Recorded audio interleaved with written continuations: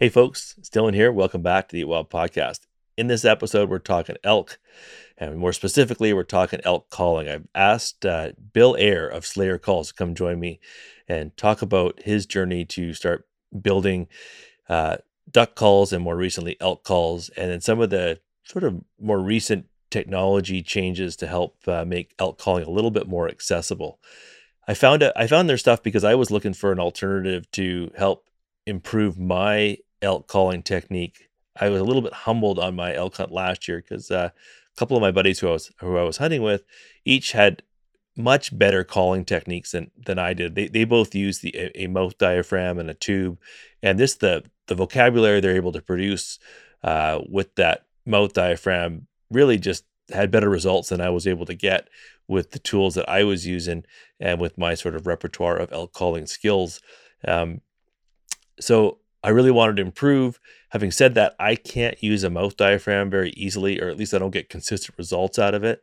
So I've always opted to go with sort of external like tube and handheld calls that produce consistent sounds, which, I rely more on my setup than I do the actual calling. And that's where I've had my success as an elk hunter. So we kind of get into that in this podcast, just some of the tools that are available for folks like me who are looking for alternatives to a mouth read, but also the benefits of the vocabulary you can get from a mouth read call. So you'll enjoy this. You'll enjoy this episode if you're interested and want to learn about elk hunting and elk calling. Now, if you are on your journey to become an elk hunter, I sat down with my friend uh, Mike Bridger. He's a wildlife biologist here in BC, and we put together a comprehensive guide for how to hunt elk in BC. So it's kind of about like where to hunt elk, when to hunt elk, uh, techniques that you can use to be a successful elk hunter, some e-scouting bits for specifically for here in BC. So I built all that into an online course. So if you're interested in, getting the foundation for learning how to hunt elk, you should check out the EatWild Learn to Hunt Elk program. And you can find that on our website or on our EatWild Thinkific platform. So that's pretty cool. All right, I was just thinking about it's LEH season, and I got a moose draw this year, which is exciting. So we're going to be uh, heading up to the north for a moose hunt with some good friends. Now the only thing that happened is I actually put in the wrong draw code. So we got drawn for for an elk hunt that isn't, or sorry, a moose hunt where it's not exactly where I thought it would be. So so I am now in the process of researching a new moose hunt, and so here's my iHunter scouting tip of the week. Here I am scouting for my own moose hunt, and I'm having to figure out where the heck did I actually win this moose draw.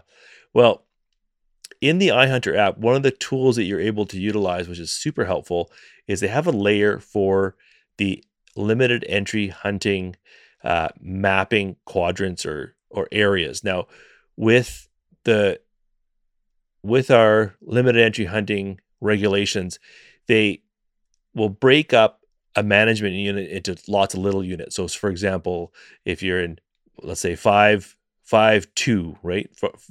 Management 5-2, there might be several different areas within that management unit, 5.2A, 5.2B, 5.2C, that reflect the different LEH areas that can be drawn.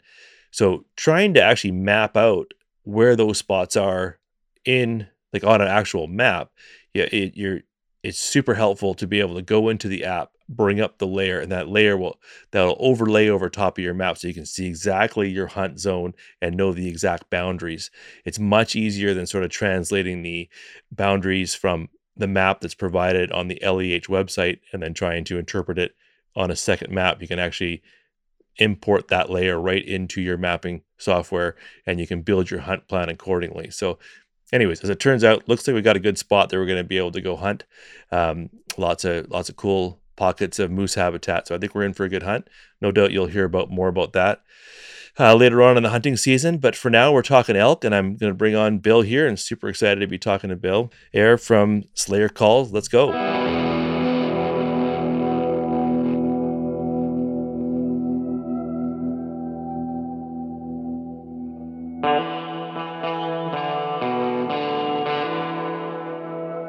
Hey folks, welcome back to the EatWild podcast. I'm your host, Dylan Ayers, and in this podcast we want to share mentorship to learn how to hunt, fish, and gather wild food. Our goal is to reduce barriers and create an inclusive and welcoming community for all folks who want to learn how to eat wild. So join us as we share stories, ethics, adventures, and knowledge about a way of life that's rooted in eating wild.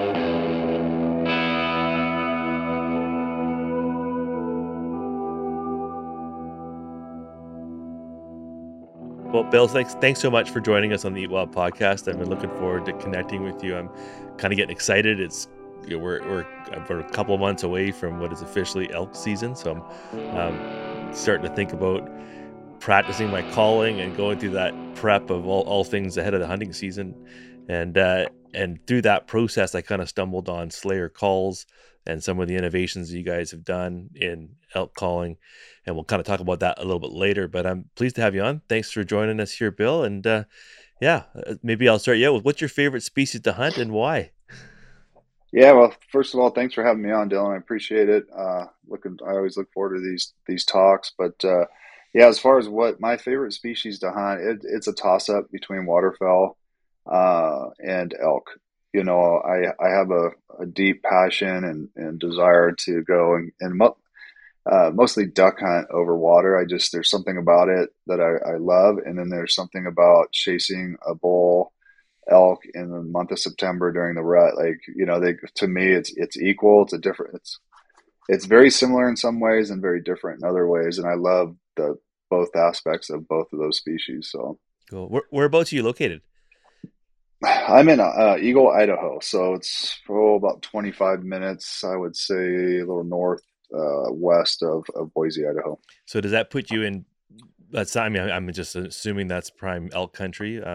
So, Where I live, I'm right at the base of the foothills, so I could go an hour in almost any direction and be an elk. well, yeah, dreamy. And what about waterfowl? Are you guys on a flyway there? We have it's not a great, I wouldn't consider it the Pacific Flyway or the Central Flyway, but we do get some residual waterfowl that come off the edges of the Pacific Flyway out of Alberta. So, I think 1.5 million waterfowl winter down in California and south of there. I'm not sure how many come down the Central Flyway, but here, it's probably 70,000 birds that come through this area. That's probably So it's much smaller, but also the bodies of water are more condensed, so you get pretty good opportunities here. right on, right on. Okay, well, so with that, maybe you could tell me a little bit about your journey into building duck calls and eventually elk calls, and how did you end up here on the podcast, sort of? Yeah, so I grew up in Central California. My dad was toting me along pheasant hunting from the time I could walk, and so I, at a very early age, got an interest in hunting. My grandfather was a custom furniture maker from Sicily. He came into New York. He actually had a baking business during the Depression. He lost that, came to California and started a custom furniture business. And so, he worked with wood, worked with his hands. My uncle, Angelo Luoni, he was a cobbler, I think third generation cobbler.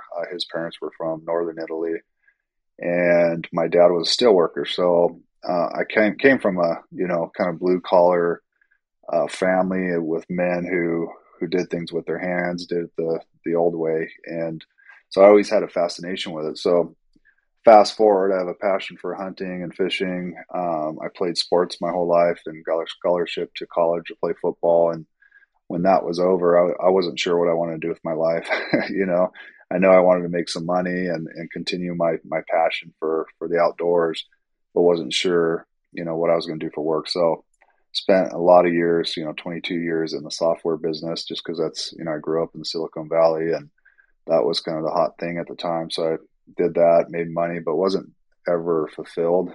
I just did it for work, but wasn't fulfilled. And to kind of clear my mind and kind of take away the stress, I'd go out in the garage. I bought a lathe and started to turn wood, and thought about my grandfather who had passed away, long, many years before I was an adult. But thinking about the men in my family, I just, I some way it was in my blood, so I started turning duck calls, and for the first 5 years of doing that, none of them I think were any good, but kept getting better and better and better. I stayed, pretty persistent at it, and they kept getting better. And so about 8 years ago, I started selling them, as a hobby and just to make a little extra cash, just for fun. And then about almost 3.5 years ago, decided to get serious. Got out of the software business and went full time slayer. And so started to make duck calls, goose calls. Then we got into elk calls and turkey calls, and then starting to dabble in predator calls. Oh, right on, right on. Yeah. So, what have you learned about like? Well, I, I have a bunch of questions about wooden calls and stuff, but I'm gonna hold off on that for a little bit. But we'll get a little bit. We'll just get into elk here a little bit because that's what we're trying to get. I'm excited about and what we're talking about. Um, what have you learned about calling elk over the years of on your path to hunting elk, as, particularly as it relates to Uh, calling them? yeah, for me, it's been a lot of trial and error. Probably more error than than success. But as you get more proficient at it, as you get more experiences under your belt, you get better and better at it. I feel like every situation is its own situation. Like it's hard to say, do this one thing or do these three things and it'll work every single time. Every animal is different. The terrain is different. The wind is different. The amount of cows and bulls they have in the area is different. So it's really being able to read the situation and put the right sequence in place to close the deal. Is it a bull with very limited competition that has, 20 cows with them? Is it a high competition area where there's, two herd bulls and 30 satellite bulls with 5 cows? Is the terrain somewhat flat? Do you have a lot of steep ridges and valleys and draws and things like that? So it's hard to give a one sentence answer to like this will work. I was just sort of like I was sort of looking for something like, oh, elk hunting is really hard. That's kind of what I've learned over the years is elk hunting is really Yeah. hard and it's different with every elk, and I think that's probably the best answer, is that it takes a bit of learning and a lot more mistakes.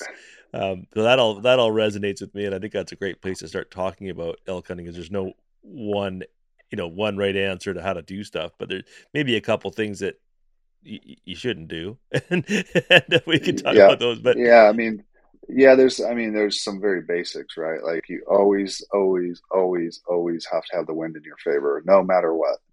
If there's terrain blocking you from getting to the right approach, then you back out until you get the right situation where you can get the wind in your advantage.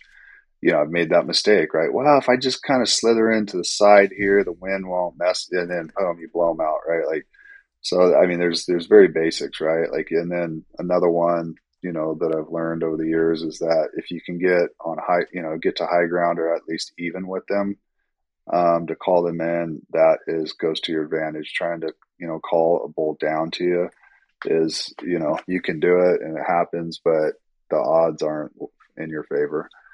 So there's things like that that are just, some staples that you want to live by, but every situation is going to be different, and that's the thing. Like when we're talking about new people getting into it, like they got to understand it's hard. I don't want to deter anybody from getting into the sport, but that's what makes it fun is the logistics of it, the trying to outsmart this animal that has all these keen senses that are so much better than ours to stay alive every day against bears and wolves and mountain lions and people, right? And to outwit them, outsmart them, and use the terrain and your smarts in your favor to try to outsmart them is that's the fun of the game. yeah, and they've often got a team working together to try and Oh outsmart yeah, yeah, you, which yeah. is even harder. There could be 40 eyeballs and 20 noses and Yeah, and totally.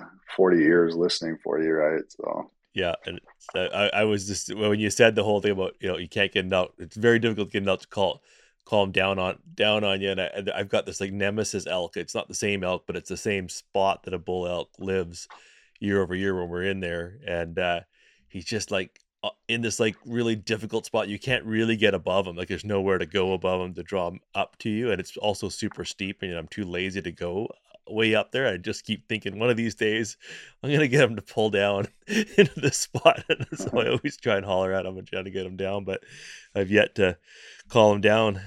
But it's the same mistake I keep making. I gotta just toughen up and go above him and try and get after him that way. But um, nonetheless, what was your what was your first elk call, and what did you like about it? First out call was we came out with a tube, um, and then we came out with reeds, and then we came out with the Enchantress. We will be releasing a new frame for our reeds. But I would, the tube it's a 21.5 inch tube that's about 4 inches in diameter. That was our first tube that we came out with. But what we did is we put acrylic. There's an 8 inch piece of acrylic that runs down the handle, and people are like, oh, it just looks good and just makes it, you just put it on there to make it look fancy. But that's 100% not why we put it on there. So in the waterfowl industry for the last 60, 70 years, they've been using acrylic. And the reason for it is it holds up really well to weather. But more importantly, it's a super good material for acoustics, Okay. outside of like crystal or glass. It's probably the second best material for acoustics. And so you don't want to walk around with glass in your hands. So acrylic's the next best thing. And so that's one of the things. It cleans out that plasticky sound that a lot of tubes have, or most tubes, if not all plastic tubes. And it also resonates a lot better to give more earthy tones, like a bull elk. And then the second thing that it does is we took, imagine blowing through a big hole. You dump your air very quickly. You blow through a smaller hole. You retain your air, which is called back pressure. You retain that air, and you're able to utilize your air much better and much longer, and operate the reed more efficiently. So it allows you to be a better caller than if you're blown through the standard, 1 inch hole that most all tubes have. So we took that. That's another thing that is waterfowl technology is back pressure. So you create back pressure with the tone channel on a duck call. You create back pressure with your hand on a goose call. And so I was thinking of that idea because that back pressure allows you to utilize that mylar reed that's in the duck call or goose call. And so I'm like, well, there's no difference here. We're using our tongue on a reed, Mm-hmm. and we're using back pressure to be more efficient and better at using that reed. Yeah. So you put all those together, you get better sound from the acrylic, and you get better use of your reed, and better use of your air. You're a better elk caller through that tube. Okay. So when you say a tube, like I have one of so the elk calls that I first started using. Actually, the first elk call I used was like a corrugated straw that you would blow through, and could, depending on Yep. the pressure, you could create three tones out of it. And I called in my first elk with that, and it was like I bought it at a 7-Eleven gas station, and just wrapped it in a Yeah. circle because a friend of mine had this really, it had a metal corrugated tube that was just a few had a couple of wraps in it and was able to make a really nice sound out of it. So I was replicating that with what I had, and it actually worked well enough to get an elk in, but it just didn't project at all. So when you say a tube, are you talking more like the next one I went to was the I think the Primos had one of the early uh, bugle tubes with a little plastic reed on it, and Was it the blue like latex yeah, on the end of it? yeah, yeah. Yeah, that's the very first one I used. Okay. And I struggled with, Yeah. I could never really I struggled with that one because I could never get a consistent elk bugle out of it. Every once in a while, I could rip a real nice bugle with it. But then I'd be have an elk coming in and I want to move them or do something different. And I just can't even Yeah. get a sound out of it sometimes when I'm all fired up. But Yeah, that was the very first tube I ever bought, and I actually called in my first bull elk with that and killed it with that tube. So it's kind of near and dear to my heart just because it was, that first elk on with a bow. So it was pretty special. But yeah, it's funny because anybody who's blowing that thing, you could tell they're blowing it. Had that like, I don't know, it's hard to explain that sound it has, but it's like it's almost like a water weenie type thing sound to it. Yeah, it's kind of a But hollowy, whistly sound that yeah, yeah, it yeah, gets one of the like. There's a few things about like an elk bugle that there's a few elements of it. When you hear an elk bugle, you're like, oh, that's an elk. And I think the power beagle does get one of them really well, and I wouldn't be able to describe it well enough on without playing with the call itself. But I think there's elements that it does really well. The one that I kind of landed on in my comfort zone is the power bugle. Are you familiar with the power bugle yep, system? yep. Okay, Oh yeah. and that one is I found I can do consistent bugling, and but I also think I sound like every other hunter out there because I think it's probably the most adopted, at least in our part of the world. Um, and that's sort of, I guess, a plastic. What would you call that? A latex reed or just a rubber band kind Yeah, of? I just call that an external reed, and it's usually it's latex of some sort. Same with that Primo's call, um, and that's actually those two calls is what gave us the idea for the Enchantress, because I felt like they weren't real versatile. They're kind of you get a couple sounds out of it, and they're good at it, and you definitely kill bulls. I mean, the proof's in the pudding that it's been done. But I wanted to create a call that can do it all, not just, bugle, right? It can cow call, calf call, estrus buzz. It could bugle, it could lip ball bugle. And that's where we came out with the Enchantress.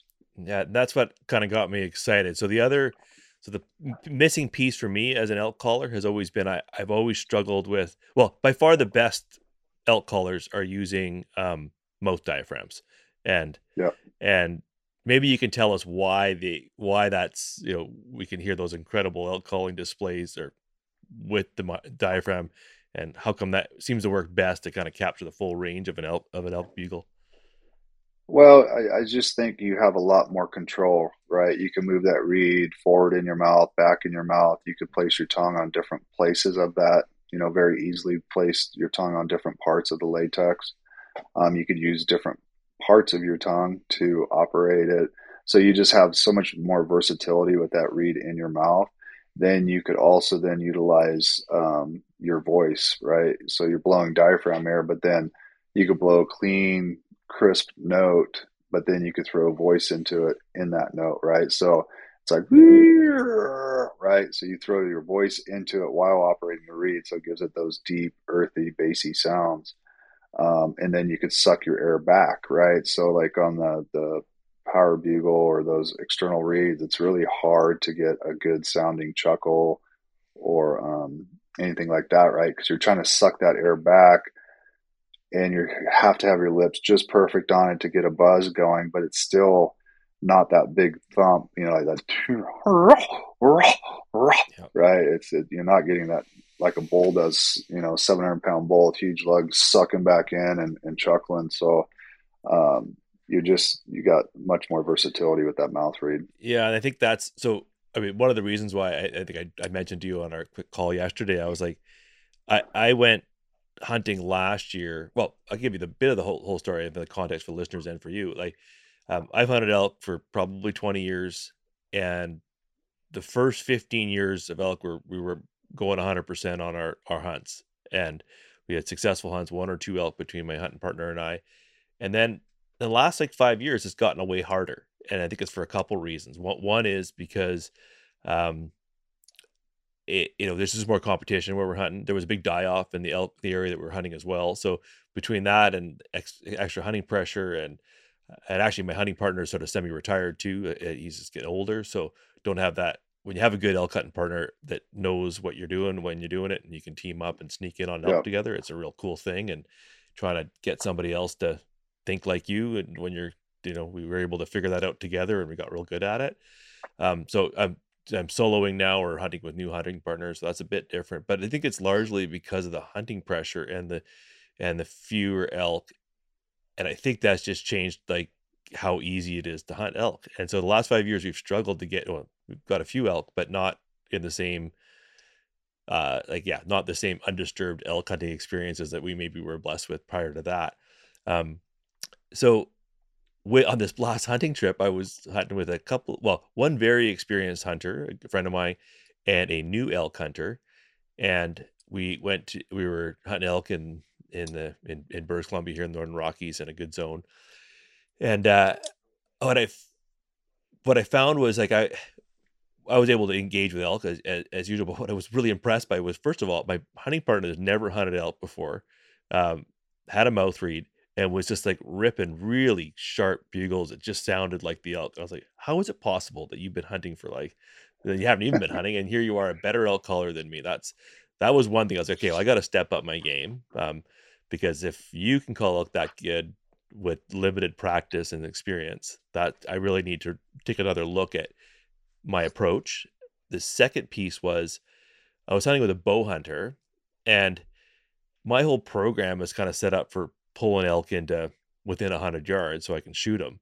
Like, I haven't even thought about trying to get an elk to within 25 yards. So there's this whole other sort of escalation of probably technique I need to develop to just sound that much more persuasive to bring elk in. So I've kind of been on this journey to get better at calling elk, because I've kind of gotten away with it, pretty much got away without having to really think about it beyond using the Primo's Hoochie Mama, which is a relatively easy call to use, the Yeah. power bugle, and just really developing my setups and being more focused on the setup as opposed to the calling sequence. It's so that kind of got me excited thinking about it. Now the barrier for me to get better has been every time I put a mouth read in, I, I just can't consistently make a good sound with it. And by the time I even kind of get anywhere with it, I find that the latex is broken down, and it's kind of just, I feel like I'm going through them really quickly without even getting anywhere.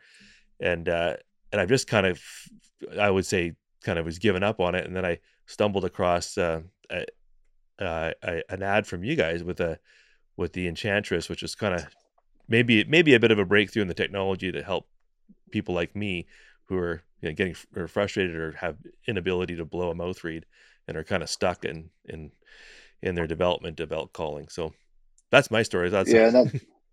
Yeah. Well, I mean, I mean, you want to know how many times I've heard that story? Because, in the last, 4 or 5 years working shows, I get to talk to hundreds and thousands of people about hunting, right? And then everybody wants to talk about hunting, and I love to have those conversations.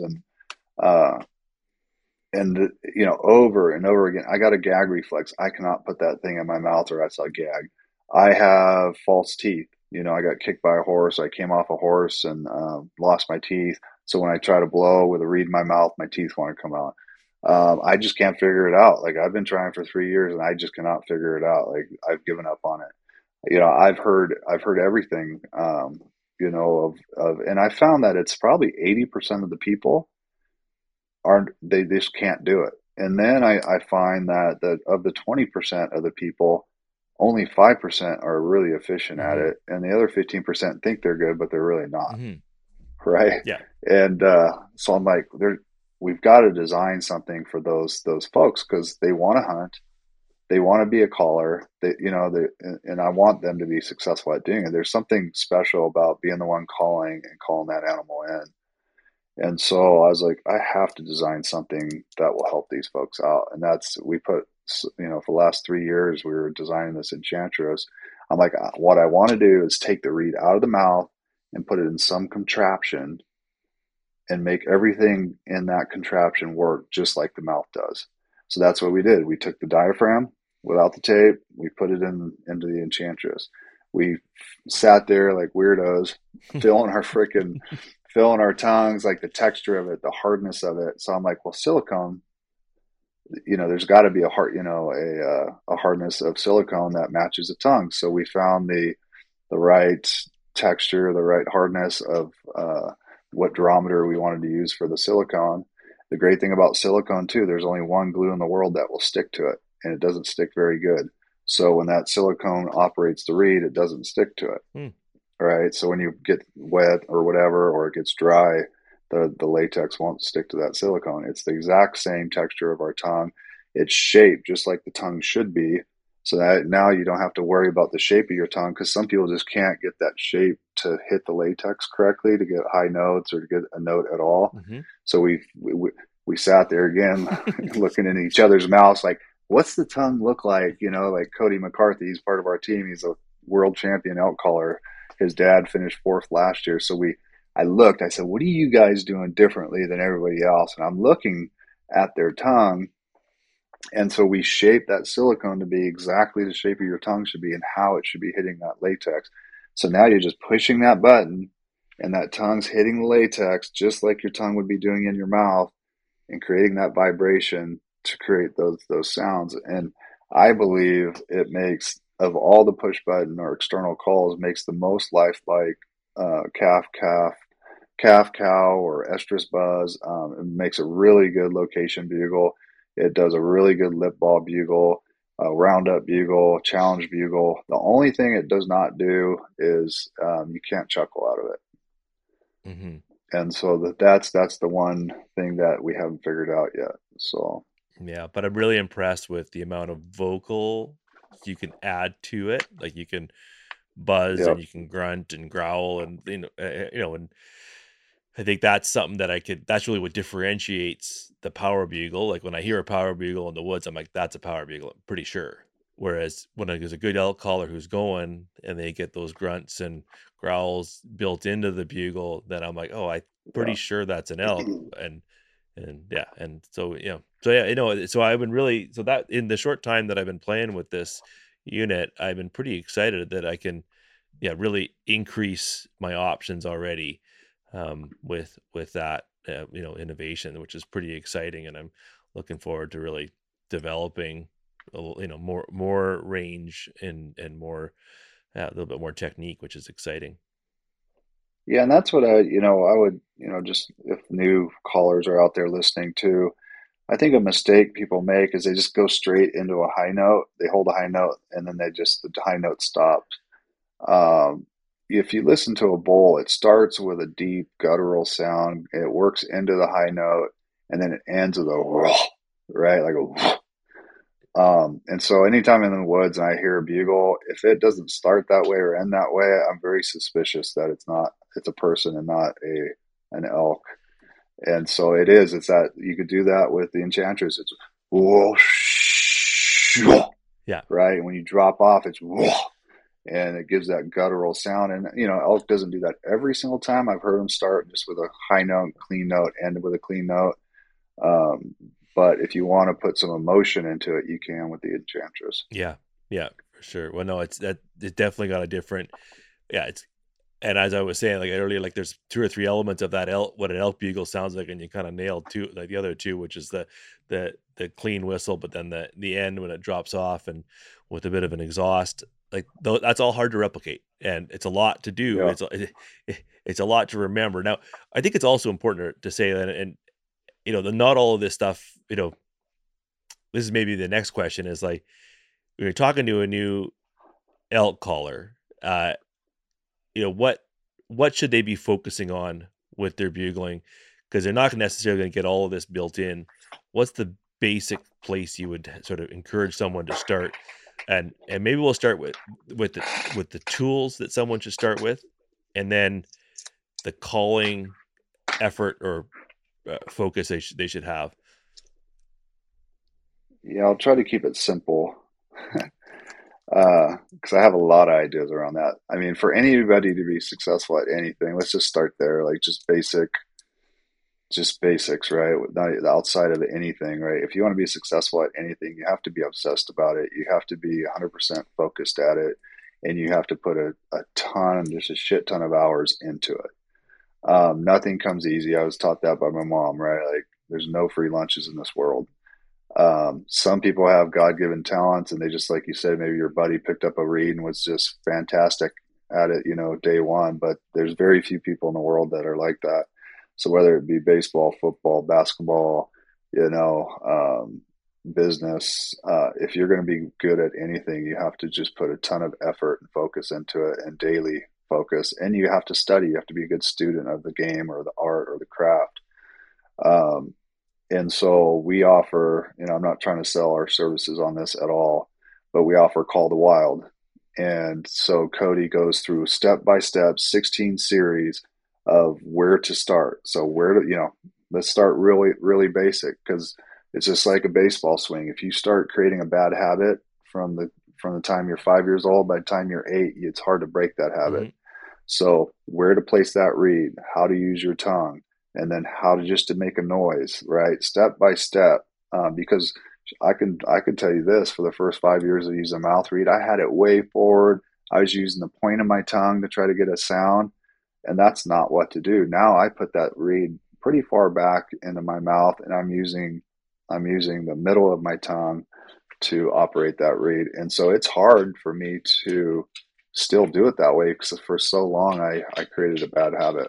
And my instincts wants to put it up when, the pressure's on, your adrenaline's going, you're chasing a bull. My instincts wants to put it in the wrong place. It's because I created that bad habit. So take a step back, be a student, and if you want to be good at it, practice and go to places where you can get good information. We have Call the Wild that will teach you to blow a mouth reed. um, there's people like Corey Jacobson that has the Elk 101 stuff. You can go to his thing. He's a great elk hunter. He's got great content. You got Elk Nut out there, who's not far from us here, about 2 hours north of us, who goes not so much into the calling, but into situational and sequence type stuff. It's like reading. It's like if you were going to go into business, you wouldn't read one book and be like, okay, I'm good. Let's go. I'm good for the next 20 years, and I'm just going to be the best business person in the world. You read hundreds of books. You go to hundreds of seminars. You go to, you get a mentor, right? And you have a business professional coach that helps you, right? You do all these things to one day hopefully be successful at business. And so a new hunter, like this is it's not easy, and I don't want to fool anybody into it, because when I first got into it, I was like, oh, this is easy, and I was like, huh, it's not really that easy. And so I don't want anybody to get discouraged by it, but I also want to know that it could be a really fun journey. The people that you meet, at these seminars, the people that you meet, like, we go to these archery challenges, these 3D courses. I mean, some of the nicest people you'll ever meet in your life, and everybody is so willing to help, Hmm. you know. That's when I got into archery shooting. I belonged to a club. I went up there by myself, and guys were just kind of, taking me under their arm, say, "Hey, why don't you, this is, you're doing it wrong. Why don't you try doing it this way and help me become a better archer?" But so again, there's no simple, easy way, no simple answer, and there's no easy way to explain it. But you have to dive in. There's all kinds of material out there. Some good, some not so good. But we're trying to help people be successful in the woods, and that's why we developed the Call the Wild. We're trying to develop easier calls to use. So the things I would get, I would pick three mentors, like Slayer, Corey Jacobson, and maybe somebody else, right? And say, okay, these are the kind of three folks I'm going to follow and kind of digest their information. I'm going to find somebody on the ground that could help me get into it, a mentor, somebody who's been, hunting for 20, 30 years, who's been successful, who's willing to, kind of show me around a little bit.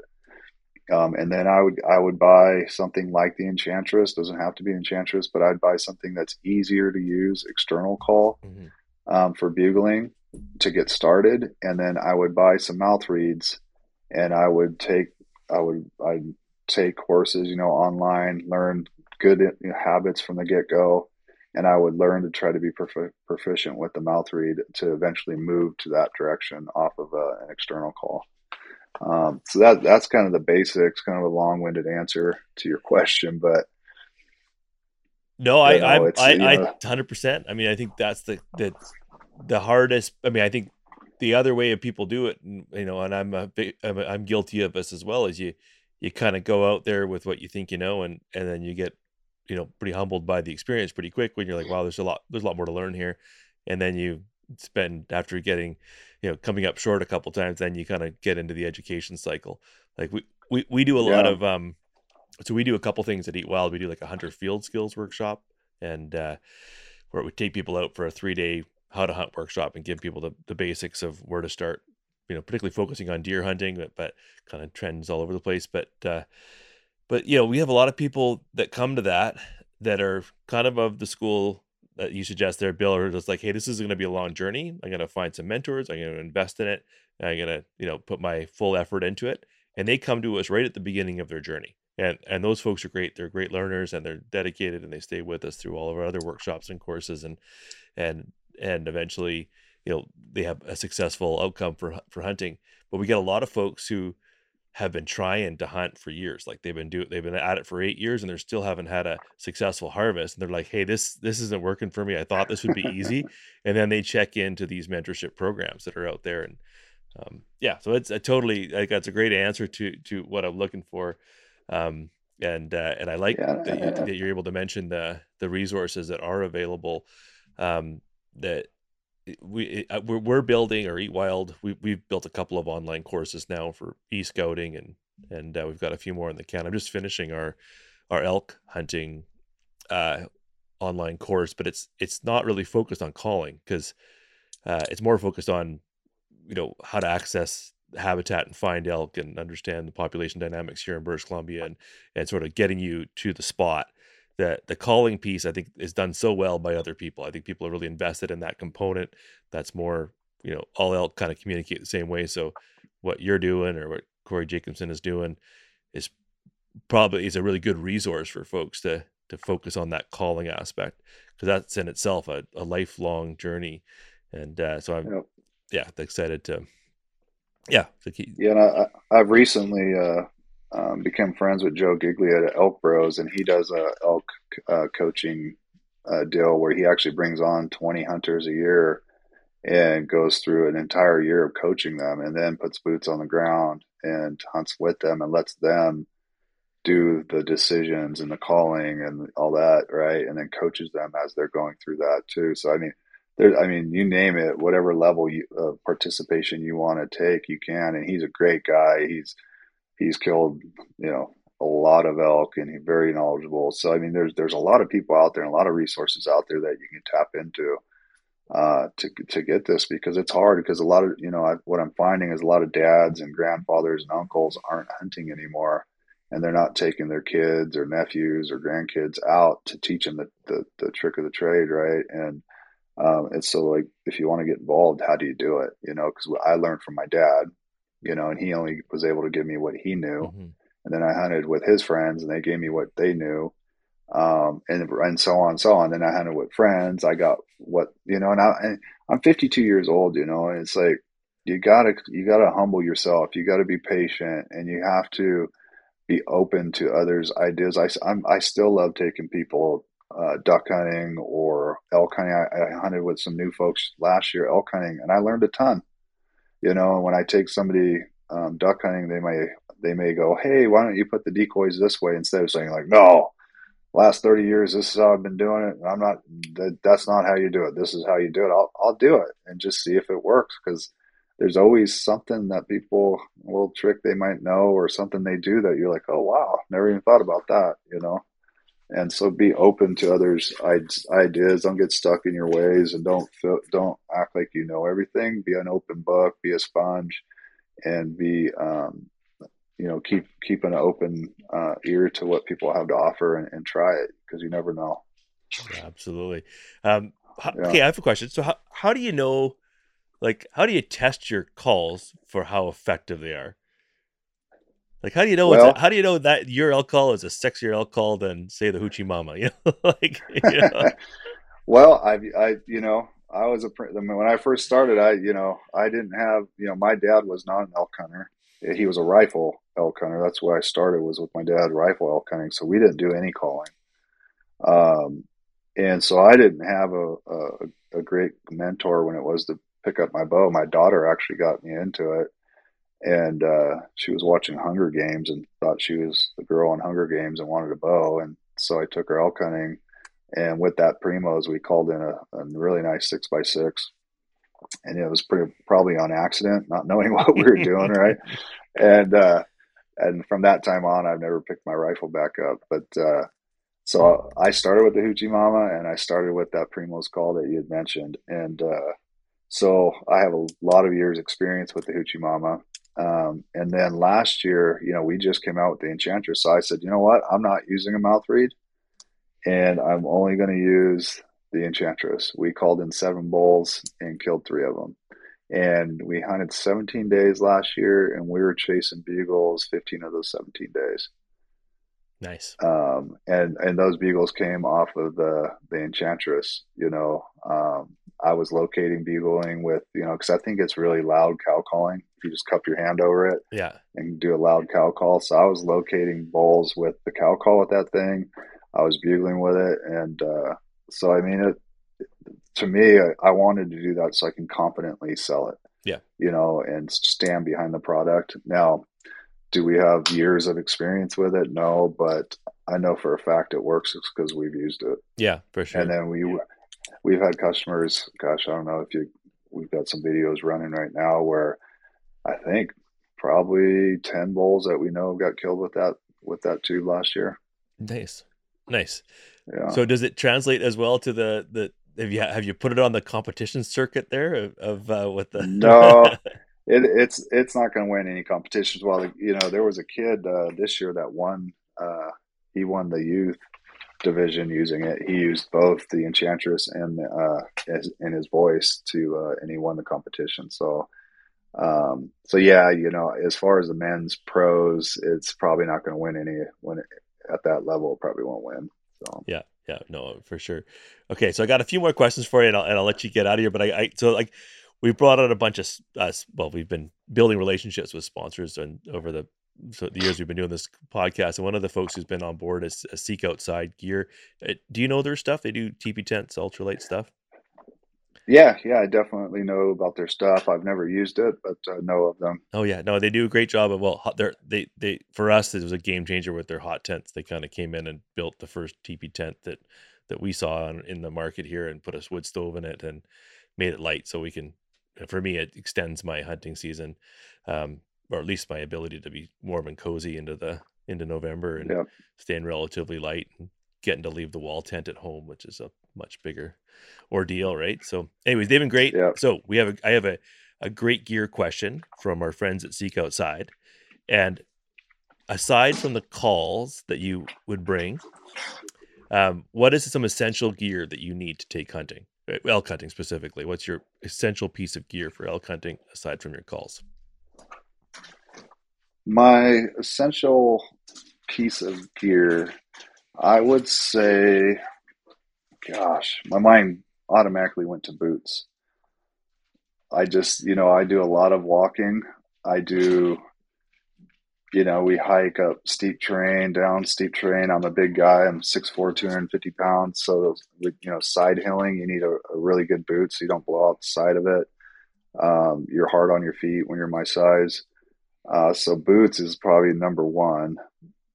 Two is clothing, of course. Like you want to be able to have a good layer system. If it's rainy or whatever the weather conditions are, you want to stay dry so you can stay out longer. You want to stay comfortable and you're not sweating and all that stuff so you can stay out longer. So I would say clothing would be number two. And then, that's aside from a good bow that you could feel confident shooting and be accurate with.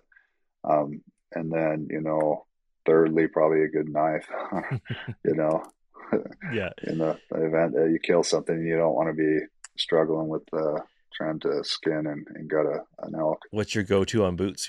What do you have the confidence in?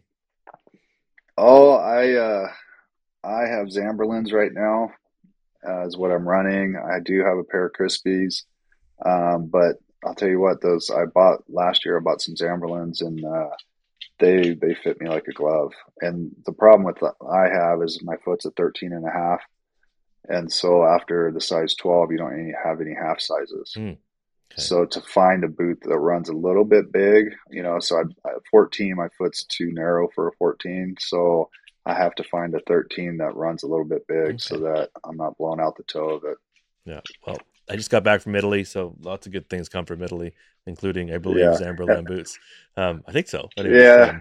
uh, My family's from Italy, so I'm pretty, a lot of stuff I have is Italian. You know, my shotgun, I shoot a Benelli, and so if I can find something good that's from Italy, I tend to use it. Well, so you're on right on. Okay, our next question for you is okay, now when you're out on a hunt, there's this is our one of our sponsors is beer brewing, and it's actually BEERE, and is the name of the beer. So it's beer.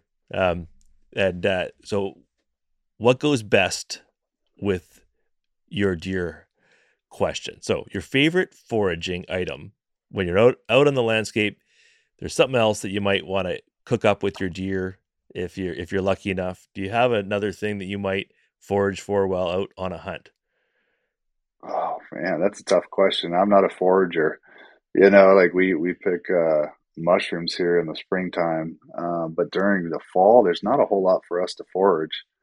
Uh, you know, for me, if I can kill a deer and elk, and I could put some tenderloins into a crock, you know, into a Dutch oven, let it stew all day on you know, just let it stew with a nice cold beer and a hot, you know, maybe a baked potato and some asparagus. I'm good to go. That's right on. That's right on. Again, that was the first time I tried to Yeah, ask that question. It didn't come off quite right, but I think it's going to work. Okay.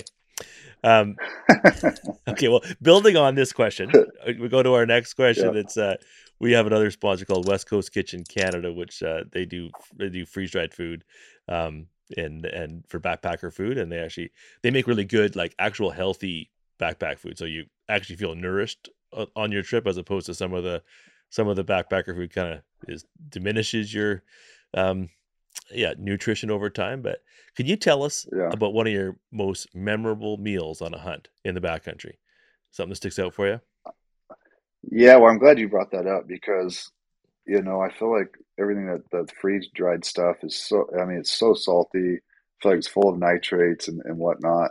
So if we could get something that actually had good nutrients and wasn't so, I don't know, to just give you more fuel than anything, that would be awesome. So if these folks are doing that, I'd like to look into it. Well, But it's good news because my, you get a little as a thank you to coming on the podcast. We ship out a couple things, and it includes a package of their freeze dried food. So hopefully, it'll make it oh, across the border. And that'd be yeah, awesome. cool. Yeah, I'd love to try it out. Yeah, So, but I have a go-to. Like I'm one of those guys that when I find something good at a restaurant, I stick to it.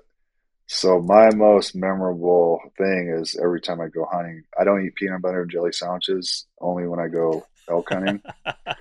And so I carry with me is beef jerky, two peanut butter and jelly sandwiches, just fat ones too, with a bunch of jelly, a bunch of peanut butter, and then I got trail mix, and then usually two power bars. That's my go to, and I can stay out there an entire day or 2 days if I have to on that.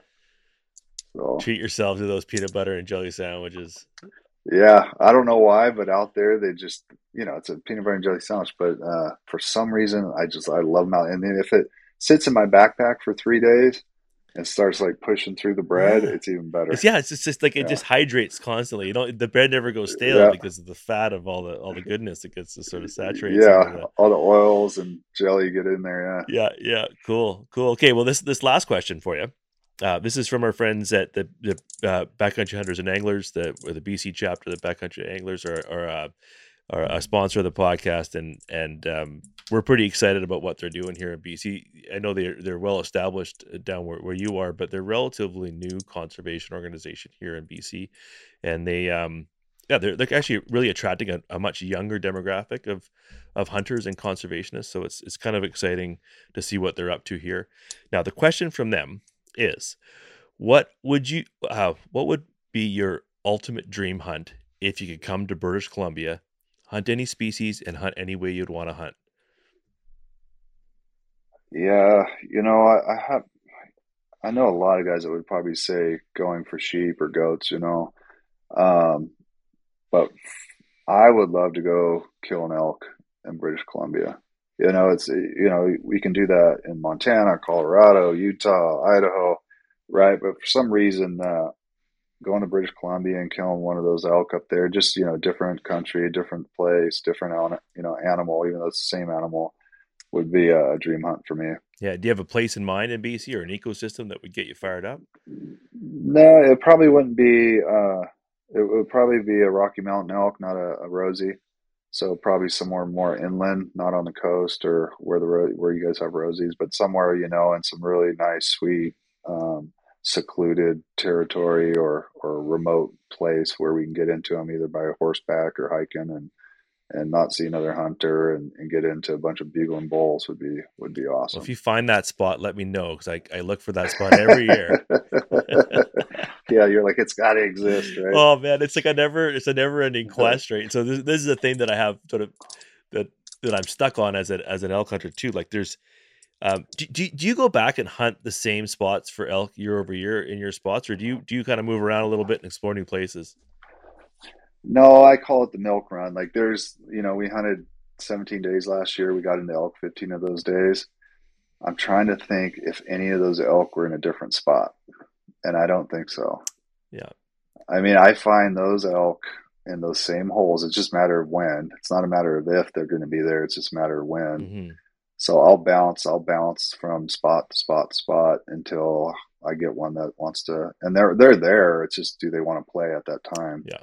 And then I just bounce until I find one that wants to play in one of those spots. Yeah. I was going to come back to that, but so yeah, this is something I've been working on. Is like I love well, as I was mentioning, like the spot that I've hunted for the first sort of 15 years of hunting elk has gotten grown in popularity. So it's kind of and so my experience is just diminished there, both because I had the luxury of hunting it without any other pressure and maybe not having as much success. But so I keep going exploring a new. I invest my 2 weeks of elk hunting in some other part of BC in pursuit of this dream of potentially finding a spot where there's no hunting pressure, lots of elk, and lovely terrain to hunt in. Oh, looks like we got a Sorry, I just no, had to no, shut the door to the dog.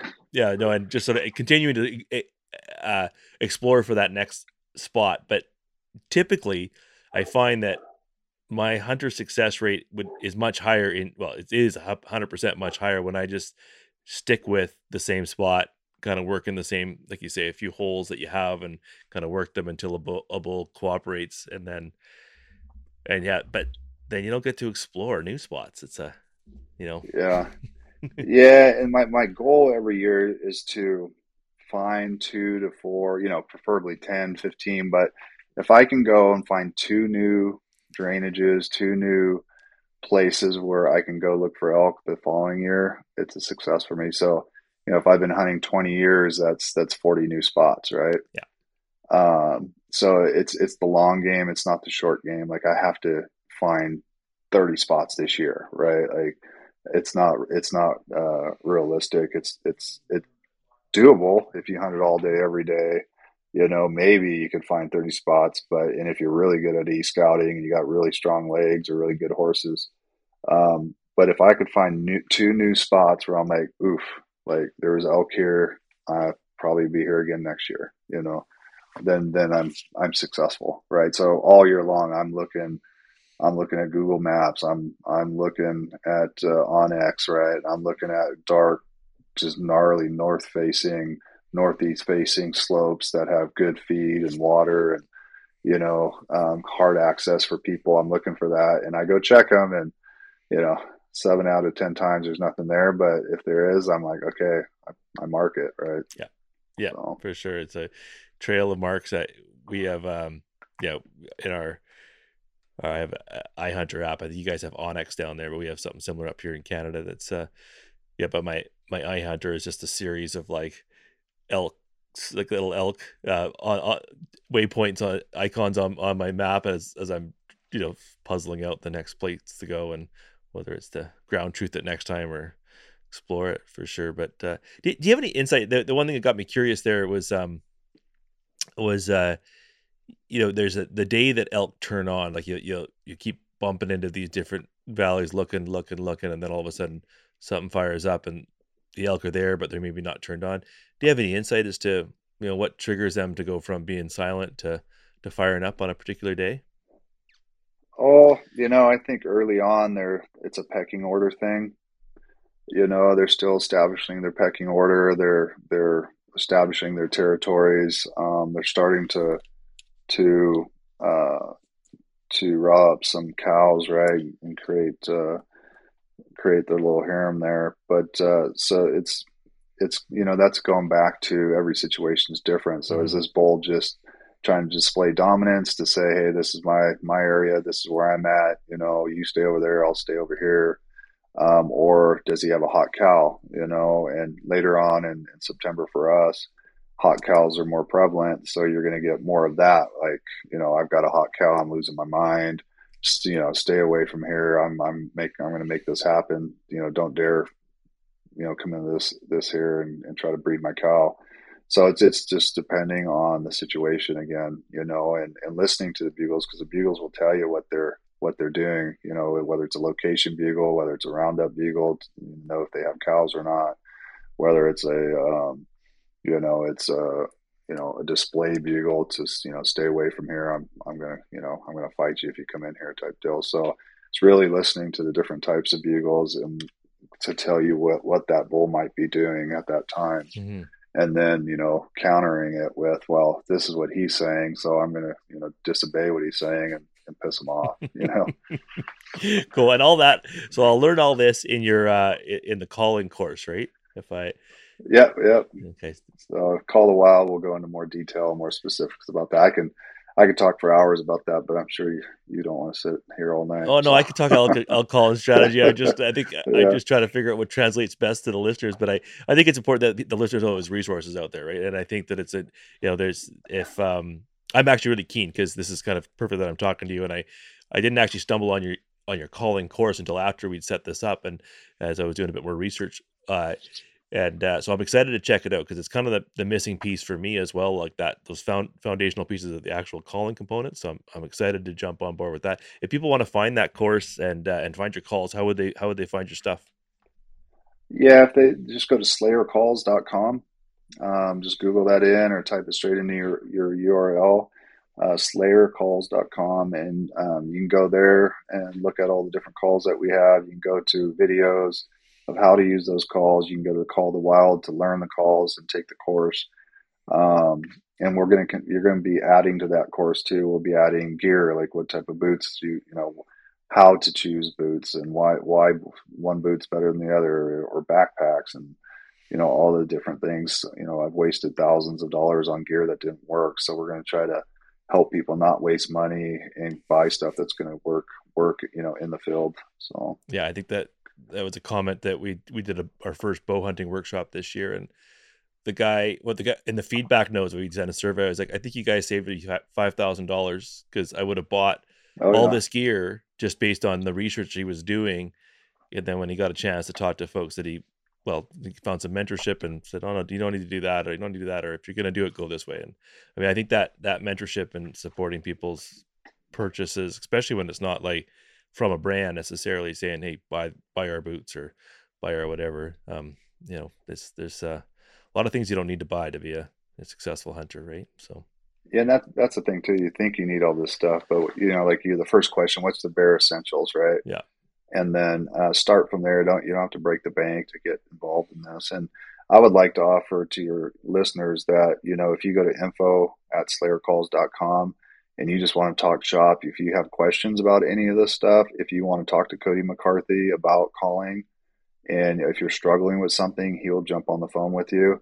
That's one thing that we're trying to do, is be 100% accessible, or people, accessible to our customers or people that are interested. He loves jumping on the phone and giving some tutorials. His dad, Joe McCarthy's probably killed, I don't know, 30 elk himself, and it's probably called in 40 elk for people that have been killed, maybe more, maybe 60. So I mean, the guy's a wealth of knowledge.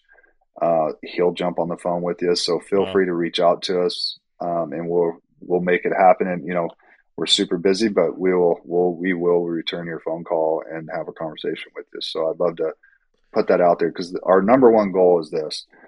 It's three things, right? It's one is to continue the sport of hunting and offer that to anybody who wants to get involved. It's to conserve our wild lands for our animals, so that we can continue hunting, and just to keep them around is a good thing. And then thirdly, just be good people with great customer service and stand behind our products. So if you don't like it, we'll take it back. Right on. So Right on. Well, this has been really Yeah. fun. I'm excited to spend more time with this elk call. I'll be taking it up north with me this year into the Rocky Mountains, and I'll be keeping in touch. So, but yeah, yeah. Anyways, I really appreciate being on here, Bill. Don't go away. I'm gonna shut down the record here, and we'll just have a debrief here quickly. Okay. But yeah, thanks so much for coming on. Sounds good. Okay. Yeah. Thank you, sir.